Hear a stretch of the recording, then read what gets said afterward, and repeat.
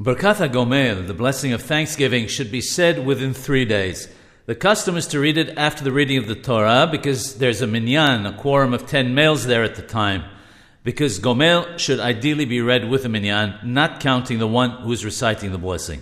Someone who returns from his travels, from a trip that requires the blessing of Gomel, and arrives too late for the Torah on a Monday, and the first opportunity to go up to the Torah will be on Thursday, should try to recite the blessing before 10 men and not wait till Thursday.